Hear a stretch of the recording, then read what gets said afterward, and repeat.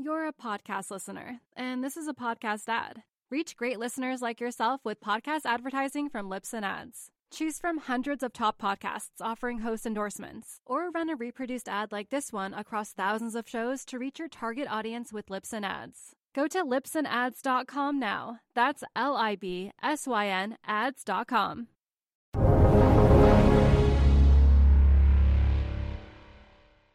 Hello and welcome to the Real Vision Daily Briefing. It's March 17th, 2022. I'm Maggie Lake here with Joseph Wang, former senior Fed trader. Hi, Joseph. Hey, Maggie. Thanks for inviting me. Great to be back on Real Vision. Yeah, great to see you. So we are sort of in, day two recovering from the Fed, but there's so much else going on as well. And we're going to sort of walk through some of the events, but U.S. equities rallying for a second day in a row. The major indices look like they're tacking on about another 0.75%, but we have everything up. Oil's up nearly 10%, a big move. We continue to see those big moves on either side. We have the 10-year bond hanging around 2.194%. Crypto's up, gold's up. We also have mortgage rates up, right, Joseph? Mortgage rates in the U.S. rose above 4% for the first time in 3 years. The Fed said that the economy can handle the higher rates.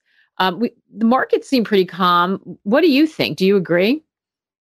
Yeah, I definitely think so. So one way to think about rates is that you have to take into account inflation, right, as well, right? So if you take into account inflation, and inflation is very high, real rates are actually super low right now. And as inflation goes higher, real rates become even lower. So definitely, if you raise nominal rates a little bit, real rates will still be very low. So the economy can definitely handle it.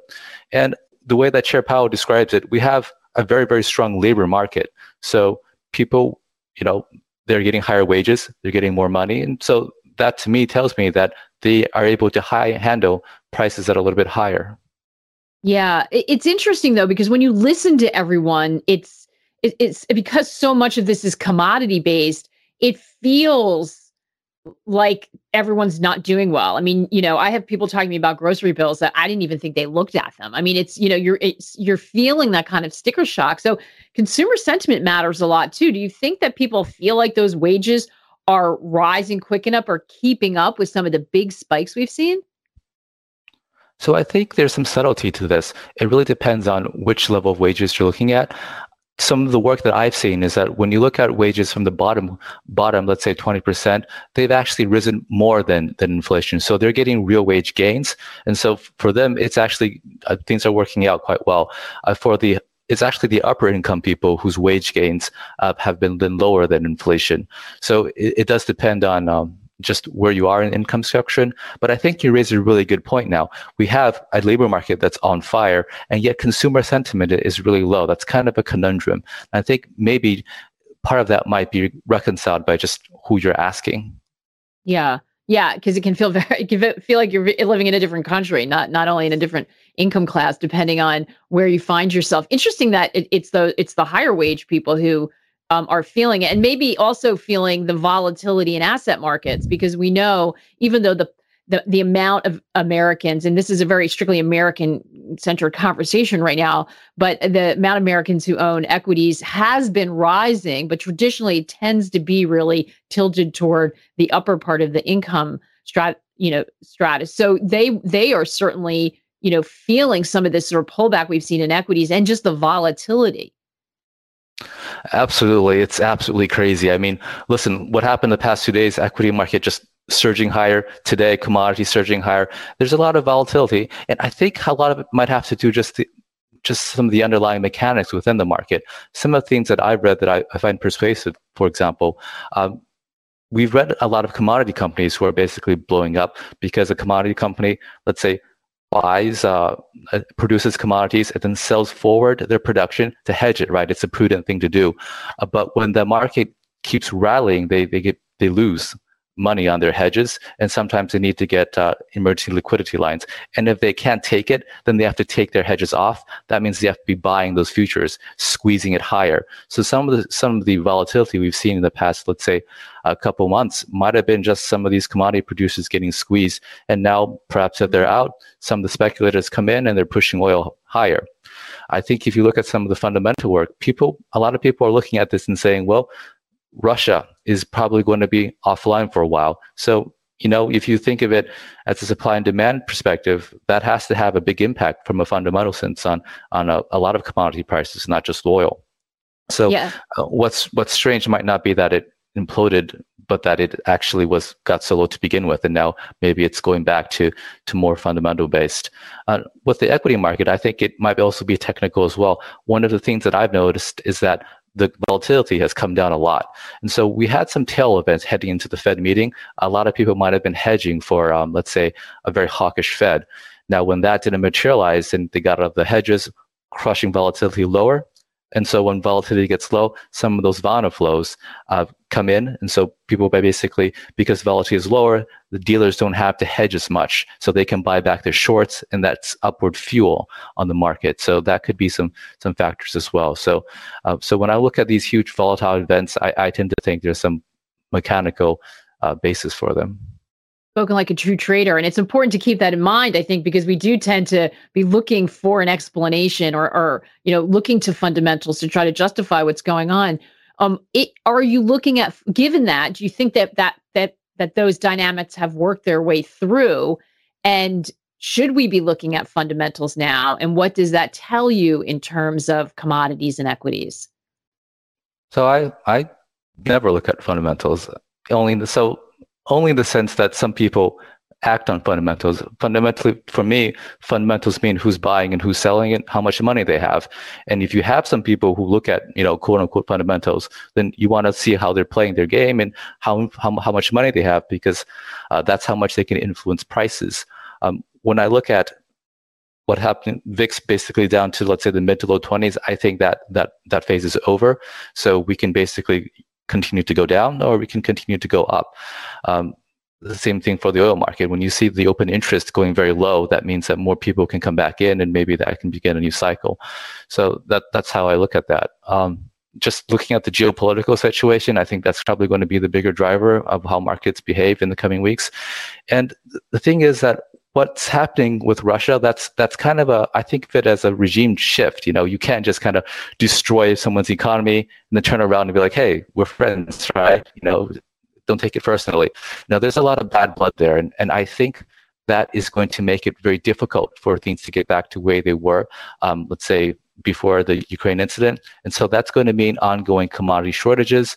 That's going to mean higher commodity prices. And that has an effect throughout the markets, most notably in inflation.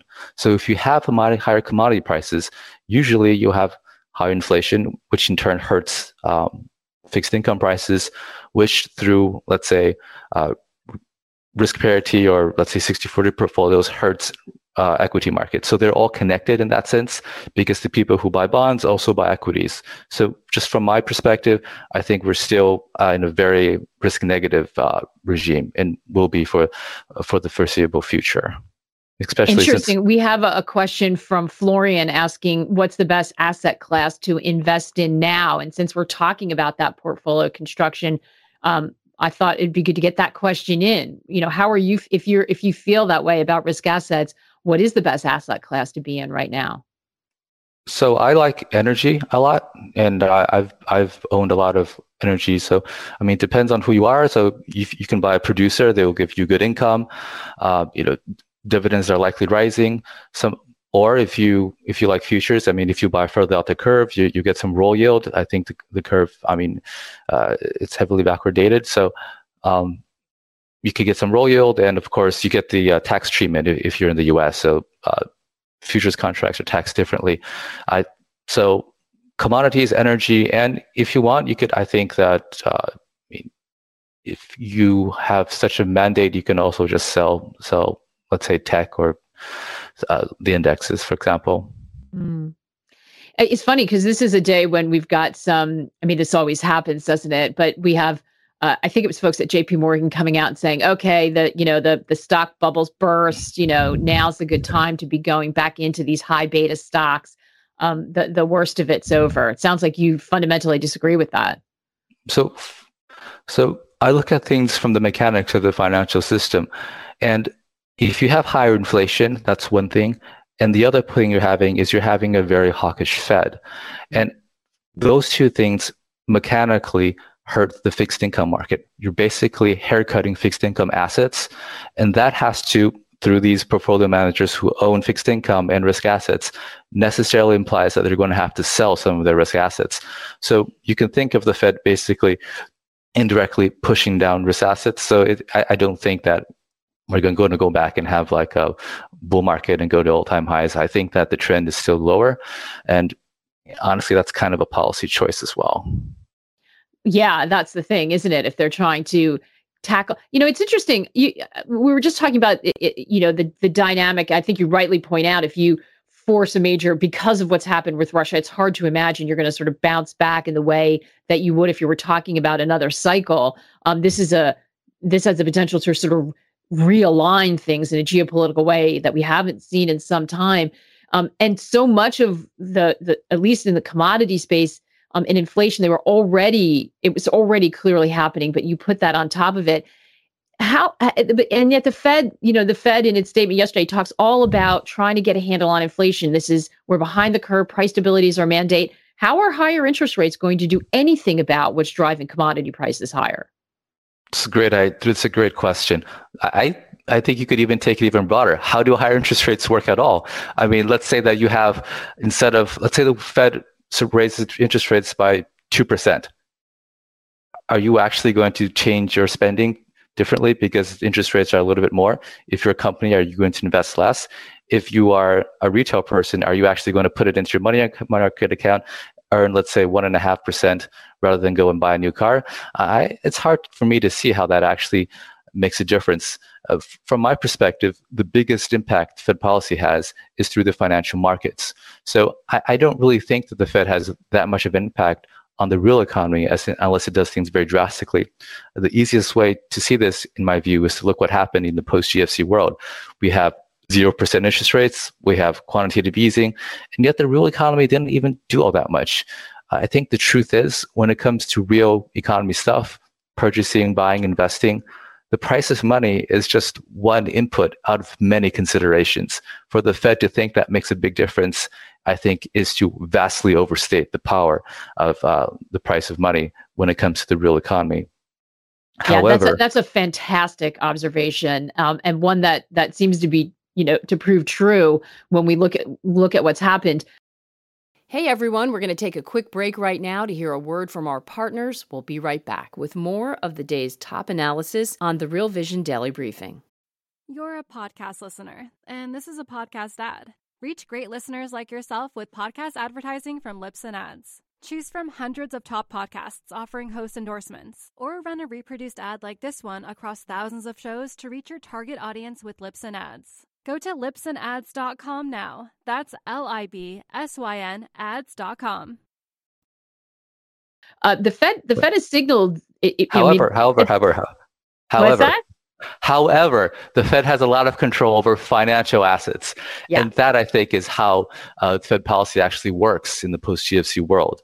So in the post-GFC world, you see Bernanke being like, oh, let's have a wealth effect. So I can't encourage investment in sending. Maybe I will make everyone wealthier. Maybe you own that house. Maybe you own that stock. Maybe it goes up a lot. Maybe you go and take that money and you go buy something. Maybe that will stimulate the economy. And so I think of monetary policy as primarily impacting the economy through the financial wealth channel. And that's where they could do something.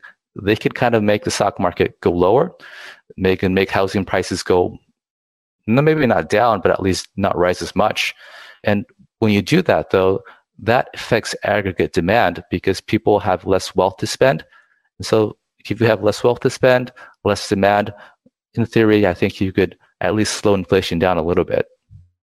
Yeah, that may be what they're trying to do, but that's a tricky one, isn't it? Because that suggests that they can soft land things, and I think that's where a lot of the skepticism comes in. I actually want to play a clip because we were talking about this. I was talking about this yesterday with Jeff Snyder from Alhambra Investments. I know that you and Jeff have talked in the past, and he was, he's looking at the Fed's narrative and then putting it against the bond market and the yield curve, and suggesting that the bond market is also skeptical of the Fed and telling a different kind of story. Let's have a listen to that clip.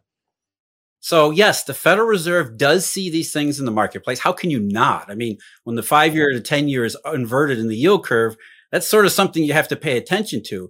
But they have grown very comfortable, entirely too comfortable, just setting aside the bond market signals and saying, well, we're going to do this because we believe it's the correct action. And we think the bond market is eventually going to agree with us. So their conception is that the yield curve is inverted today, but that it'll steepen tomorrow once it gets on board with the message that the Federal Reserve is sending. When that's completely backwards, as history has shown time and time and time again over the last 15 years. Pay attention to the Eurodollar futures curve. Pay attention to the yield curve, because what happens in those curves is what the Fed is going to be doing, whether it thinks it will today or not. You know, that was absolutely the case just a couple of years ago. Eurodollar futures inverted in June of 2018. The Fed was hawkish to the moon. And what happened in by 2019? The Fed was cutting rates when it thought it was going to be hiking rates. So the Fed has everything backward. And that full interview is available on Essential Plus and Pro Tiers on realvision.com. The Fed's got it all backwards. I would also, or the other way to say it is that they know, but they don't want to say exactly what they think they know. I don't know. What do you think? Yeah, so I think a lot of people look at the yield curve as giving you information about what the Fed is doing right or wrong, or what the economic condition is. And I respect that. And I think that the yield curve has a very good track record. But I think that things are really different if you look at the world pre-GFC and the world post-GFC. Now, pre-GFC, you had a lot of, basically the market was private participants, a lot of people trying to make money. And so you can have a lot of people who are very keen on economic conditions going and trading the yield curve, right? So post-GFC, things are completely different. They're different in two ways. One is that you have a lot more official sector involvement. Fed, for example, is there buying treasuries. It holds $5.5 trillion, and that's a big number. And you look at across the pond, the ECB does something similar. The Bank of Japan goes one step further and it has yield curve control. It's pinning down its 10-year. Now, all that, in my view, has to have some kind of impact on the price of, let's say, the price of bonds. And not just that, though. You have a lot of regulation that basically forces a lot of very, very big players to buy a lot of bonds. Banks, for example, they have to buy, well, they're incentivized strongly to hold treasuries, and that's to the tune of trillions. So when you look at bond prices, I think it's very careful to not try to read too much into price, because everyone buys something for a different reason. Now, another analogy that I like is that if you look at Tesla when it was trading above 1,000, would you look at that and say, obviously the market is assuming Tesla is going to take over the entire luxury car sector. In fact, everyone else is going to be pushed out Tesla. Everyone will drive Teslas in the future. I don't think you would assume that, right? It's just a whole bunch of people buying for whatever reason. And I think if you look at any financial asset, that's really all it is. It's just a bunch of people buying and selling with different views of the future, different mandates, different risk preferences. And this is especially true in the bond market because we know who participates in them. A whole bunch of people who are not in there to make money, who are in there because they have to, or in there because of policy reasons. And because of that, I don't actually take the yield curve very seriously. I just don't see any reason to. And more importantly, I think there's a couple ways you can look at this. So if you have an inverted yield curve, do you think of it as actually causing a recession, or do you think of it as a signal for recession? Now, if you think of it as a signal for recession, I don't really worry about that. And to be honest, I think the Fed is going to fix that through quantitative tightening. They're going to vastly increase the supply of bonds, and that will just straighten it out. And so that will all disappear. Yield curves invert and uninvert all the time. Now, if you think of it as a cause for recession, I think that is also not true anymore in the post-GFC world. In the pre-GFC world, you can think of it potentially as a mechanism for causing a recession because you had a very bank-centric world. A lot of banks were borrowing in the capital markets, adding a spread, and then lending it. And so when you have, let's say, short rates going higher, what would happen is that short rates going higher and long rates staying low, so the spread compressing or the curve inverting, you would decrease the margins that banks were able to earn, potentially reducing credit creation and thus potentially causing a recession or lower economic activity. But that's not the way that the banking system works post-GFC. Banks fund themselves with retail deposits, so they don't really care about money market funding rates. So whether or not the short rates go up really doesn't impact them all that much. That's a fantastic explanation. And GFC, I think everyone probably knows, but the Great Financial Crisis is what we're referring to. It's so sort of baked in and cuts across so much of what we do that it's its own acronym now. I want to ask you. You brought up the Fed balance sheet, and I think that's so important because we know now that, and this is perhaps more important than say the 25 basis point rate hike, is that they say they're going to start winding down the balance sheet. They said this before. They've never really been able to do it since they first initiated and came up with this type of scheme. They've tried, they've started, and then had to stop. They didn't give very many details about when and what it's going to look like. What are you expecting? And could this be more aggressive than maybe the market's anticipating? So Powell has actually been, I think, surprisingly open about his plans. When I was watching his press conference, it seemed that he was very delighted to get that question about the balance sheet tighten. I was surprised that no one asked it, but when he finally got the question, he was able to deliver the message that he no doubt was intending to deliver, and that was that he's going to begin quantitative tightening in May, and look for the minutes for their exact plan. It will be like the last plan, but more aggressive. So how much more aggressive? So if you recall, so Powell gave a testimony before the House a couple of weeks ago, and he was suggesting that he can get the balance sheet down to where he wants it to be in about 3 years. Now, the balance sheet is about $9 trillion. If you conservatively look at what the balance sheet was pre-COVID, add, let's say, a trillion or two, just to account for higher GDP and more cash. So my estimate would be, let's say, a normal balance sheet now would be 6 trillion. So that's 3 trillion decrease in 3 years, 1 trillion a year. That works out to about 80 billion a month. During the last time we did quantitative tightening, the most aggressive the Fed ever got was 50 billion a month, and that was only maintained for several months, less than a year. So they're envisioning a very aggressive quantitative tightening. So in my view, that is very likely to have upward pressure on the curve and probably steepen it.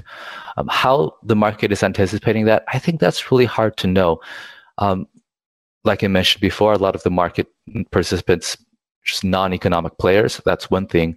And I'm really not sure how you can price something like that. Part of it has to do with how the Treasury issues as well. The Treasury has a lot of power in determining the shape of the curve. For example, it can issue more 10-year and more 30 years. So then you see the far end go up, or it can issue more bills, and then you won't see anything happen. So I think it's a difficult thing to price. And my sense is that it's not really in the market.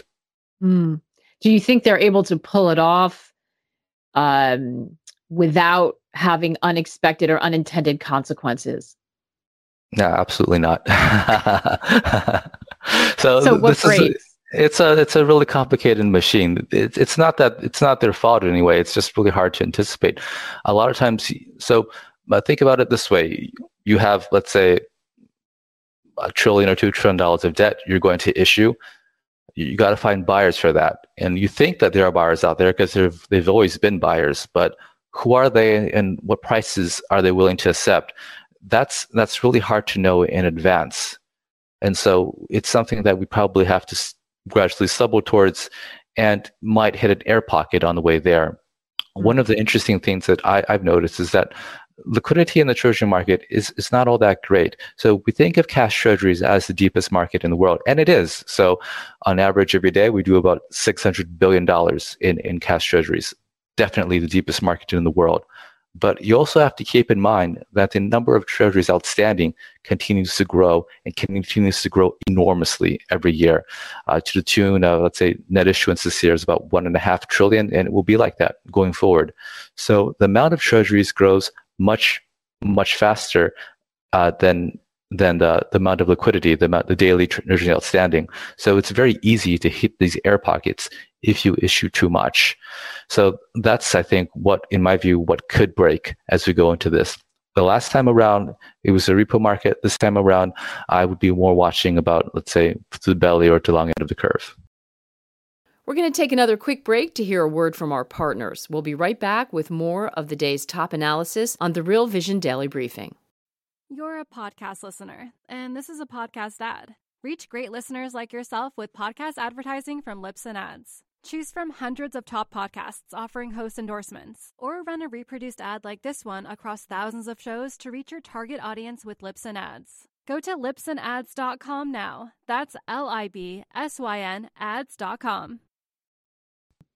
We have a question from Bill on the exchange, and you're going to have to explain this to all of us. He's asking for explanation, and I'm just going to read it like you wrote it. Zoltan brought up the FRA iOS spread widening in his Credit Suisse newsletter. Can you talk about what that is, what it signals, and where can retail go to look it up?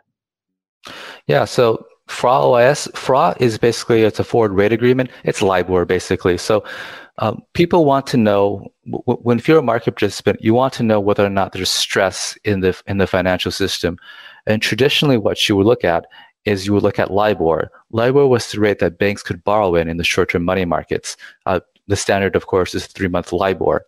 So if 3-month LIBOR is, let's say, 2%, how do you know if that's high? You have to judge it by a standard. And the standard you judge it by is the Fed policy rate. And that's proxied by OIS. OIS is overnight index swap. And that's just, let's say, the Fed's funds rate is overnight rate. And the OIS will make that into like a term rate. So you want to look at that spread between LIBOR and OIS to see how much stress is in the system.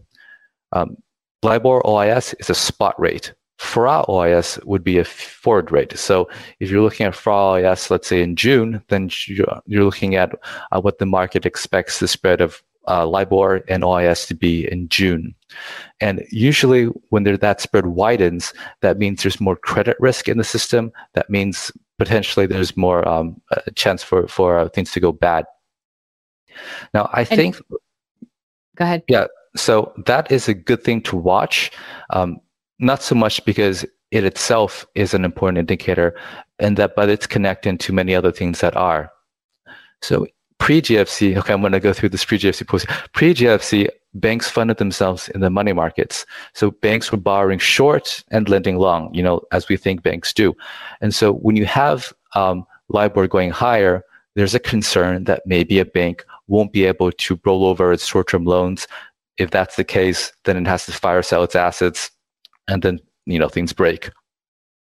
Now in the post, why would that be happening? Why would it, I'm assuming this was mentioned recently. Why would that be happening? Could it be due to the geopolitical and what's happening with Russian banks, or is it more related to what we're seeing? Because we just had the ECB, the Bank of England. We didn't even get a chance to talk about that. They also met and raised today. Why would that be happening? Do you have so there's definitely more stress in the system. We have conflict in Ukraine. We froze out a very, very big and important country.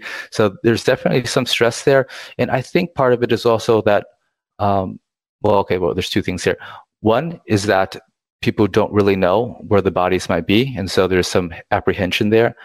And two, it's that there may be some banks that are more commodity exposed, not the banks themselves, but they may have clients. For example, if you are Glencore or a Trafigura, and you will need margin from a bank to make your loans, and so that bank has to go and borrow that. So there may be some connection there as well. But bigger picture, though, that post-GFC, banks don't really fund themselves in the money markets. So there's really no chance of a bank having a liquidity crisis. So that's just off the table. It's been engineered so. That being said, the way that people price for OIS, they do it by looking at a wide range of indicators.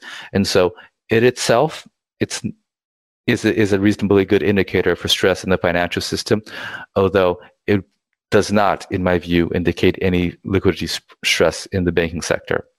Right. And we do have a fantastic explanation. So we do have stress, of course. Obviously, we have a lot of things going on. That's right. And no surprise that it would be showing up. We have a question from Rohit. Do you think we are heading to a hyperinflation event at this point?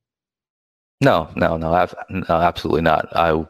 Hyperinflation happens when the government is falling. So when you have no confidence in the government. Maybe there's an internal revolution. Maybe there's a war coming. The government's going to be deposed.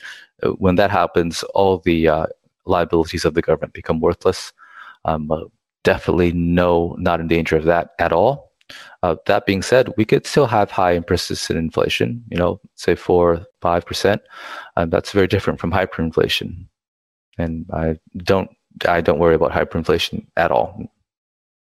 And we have a question from Greg from the RV site. 80 billion per month balance sheet reduction requires outright selling. Do you think that's really in the cards? So it depends on your asset class. So that's a really good question. So the Fed is going to roll off both treasuries and agency MBS. If you look at the maturity profile of treasuries, they're very much front loaded. So you have a bunch rolling off this year, next year, and a bit less in the third year.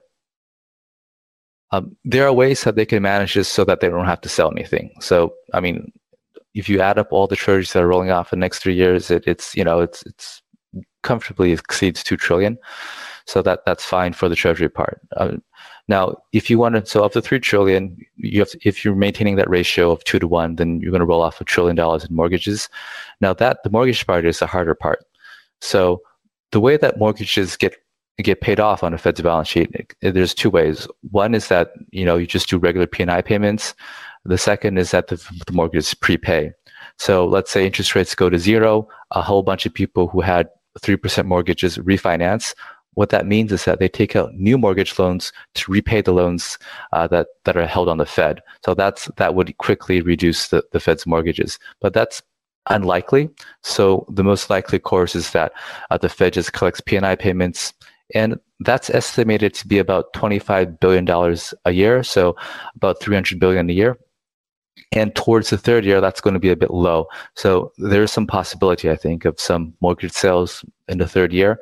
And Fed presidents have been hinting at that. So I think that's very much in the cards. TC is asking if you have a view on the distribution of Treasury issuance moving forward. I think so. That's a good question. And I think that often arises in the context of the Treasury perhaps issuing more Treasury bills to kind of, I guess, sterilize QT a bit and take advantage of all that cash parked into the RRP. In my view, I don't think that they'll do that. Monetary policy is the purview of the Fed. I don't see why they would interfere with that. So I think that they were just going to just keep things as they are right now. They were expected to reduce issuance, cut coupons across the curve. That's probably changed now that QE ended abruptly. So that's something I'm watching and definitely watching. And it's a very important question to see how rates will play out. Fantastic. Joseph, we've got to leave it there. Always fabulous to have you on, but especially in a week when we're dealing with these central bank moves against a very volatile backdrop. So we so appreciate your insights. Thanks so much. I love coming on Real Vision. Thanks so much for inviting me, and have a great day, everyone. Awesome. Thanks so much. Ash will be here tomorrow with Jim Bianco to wrap up this really busy week. In the meantime, the conversation continues on the exchange on realvision.com. Good luck. Take care. What's up, revolutionaries? Thanks for tuning in to the Real Vision Daily Briefing. For more content like this, head over to realvision.com and get unfiltered access to the very best, brightest, and biggest names in finance.